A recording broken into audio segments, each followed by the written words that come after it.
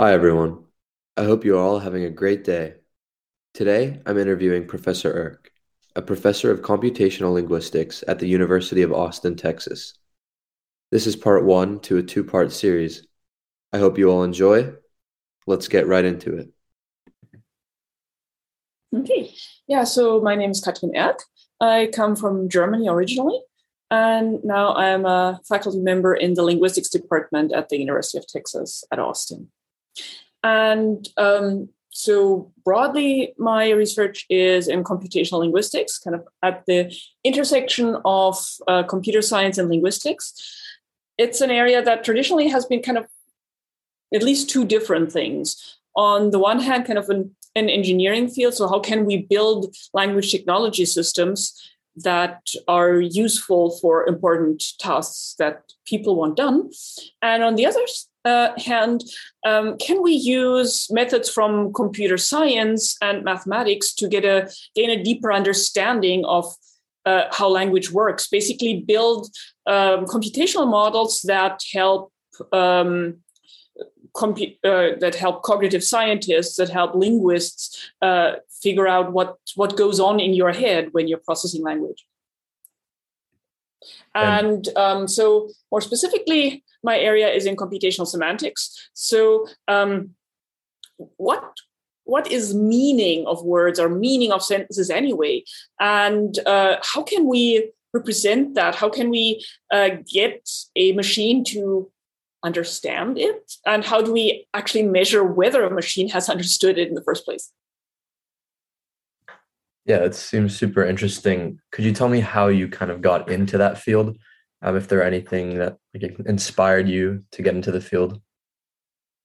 It's kind of a bit of a long-winded way. So I think I got a good amount of exposure to kind of questions about language in my family. My father taught German to people from all over the world coming to Germany and wanting to learn German. And he thought a lot about linguistic questions.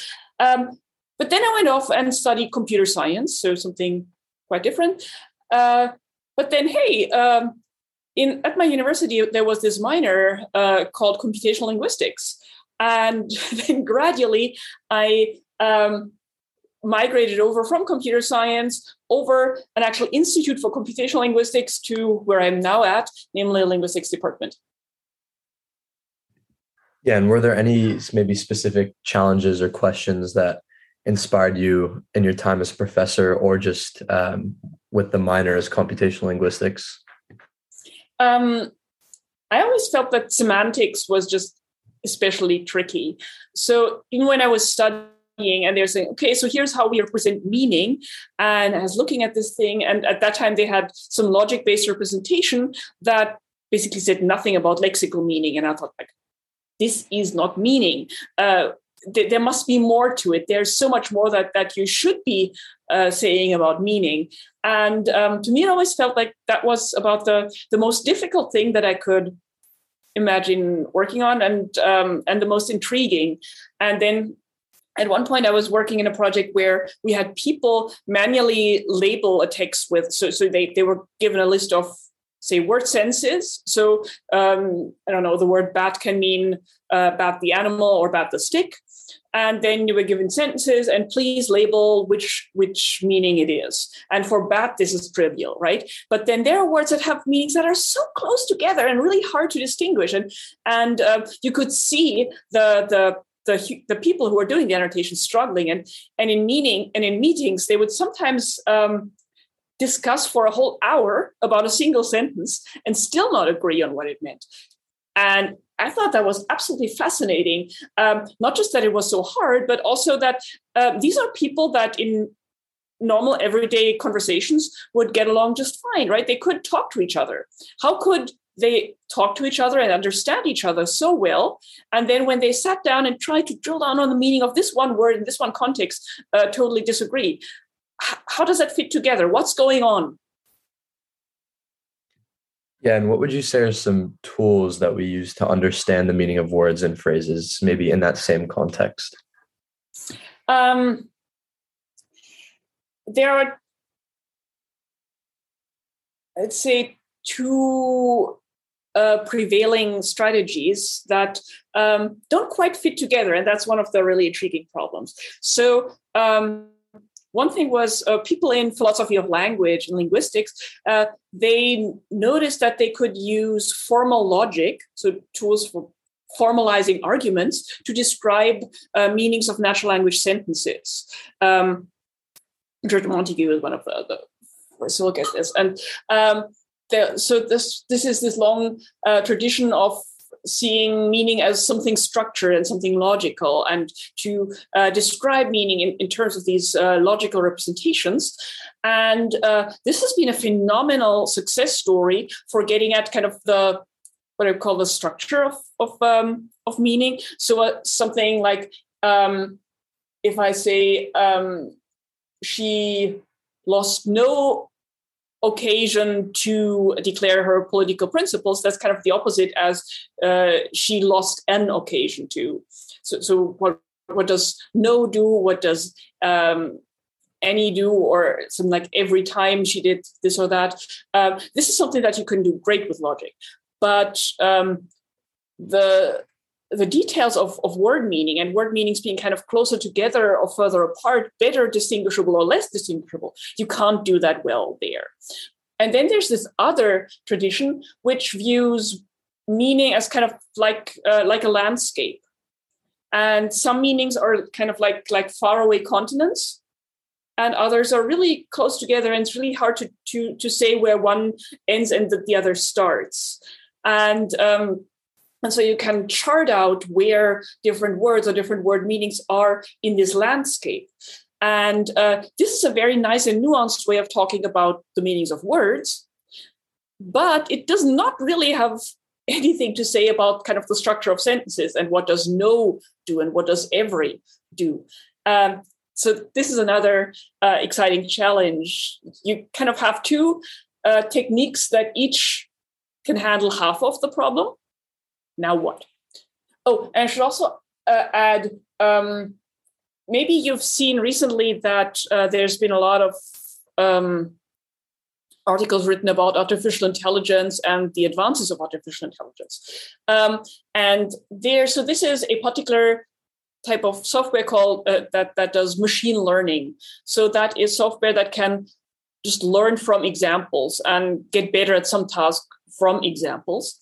And the advances on this have been just enormous and fascinating in the last years, including advances in natural language understanding. So just doing tasks.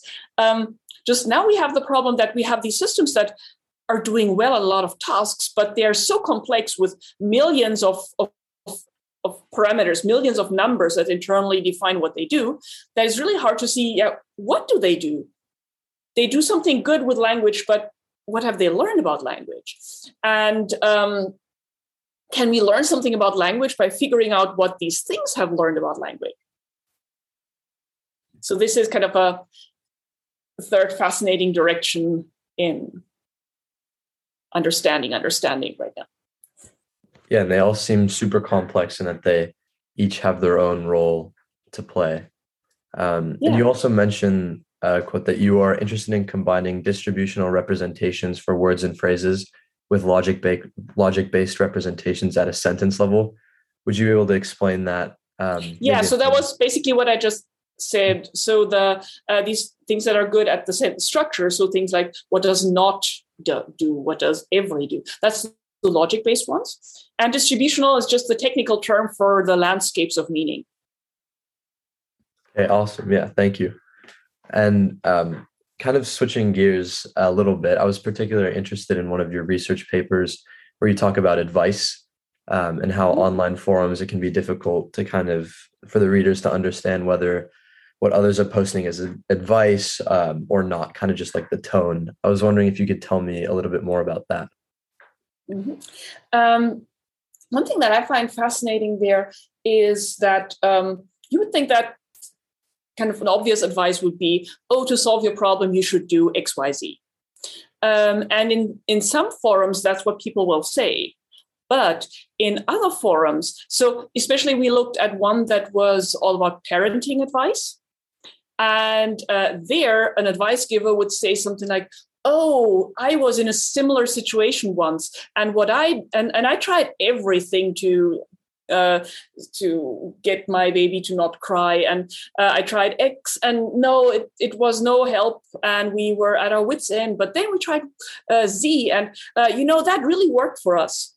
So this is a story. This is a narrative. And indirectly, it's also advice. It's basically saying, I would advise you to do what worked for us. But just saying, just do that, that would be rude in that forum. So this has something to do with discourse structure. So how do you structure longer passages of text, but also with pragmatics. So how do you bring things across what's kind of a polite way of expressing yourself, and that really also depends on what forums. And so in this parenting advice forum, we found a lot more of these kind of narrative advice types than in another one that we looked at. And by the way, that also made it much harder to automatically identify advice in the parenting forum. Yeah, and besides what you've mentioned before, is there anything that specifically surprised you about any of the research? How bad current machine learning models are at longer stretches of text. There's a lot. So, I mean, I mostly do sentence level semantics. And my colleague, Jessie Lee, with whom I was collaborating on this, she does discourse structure. So I think it was less of a surprise to her, but I was kind of expecting current machine learning models to be okay with longer text stretches, but didn't work so well. So apparently there's more work still to be done than I thought. That concludes part one to this two-part series. I hope everyone enjoyed listening, and part two will be up soon. A special thanks to Professor Erk for doing this interview, and I hope everyone has a great day. See you next time.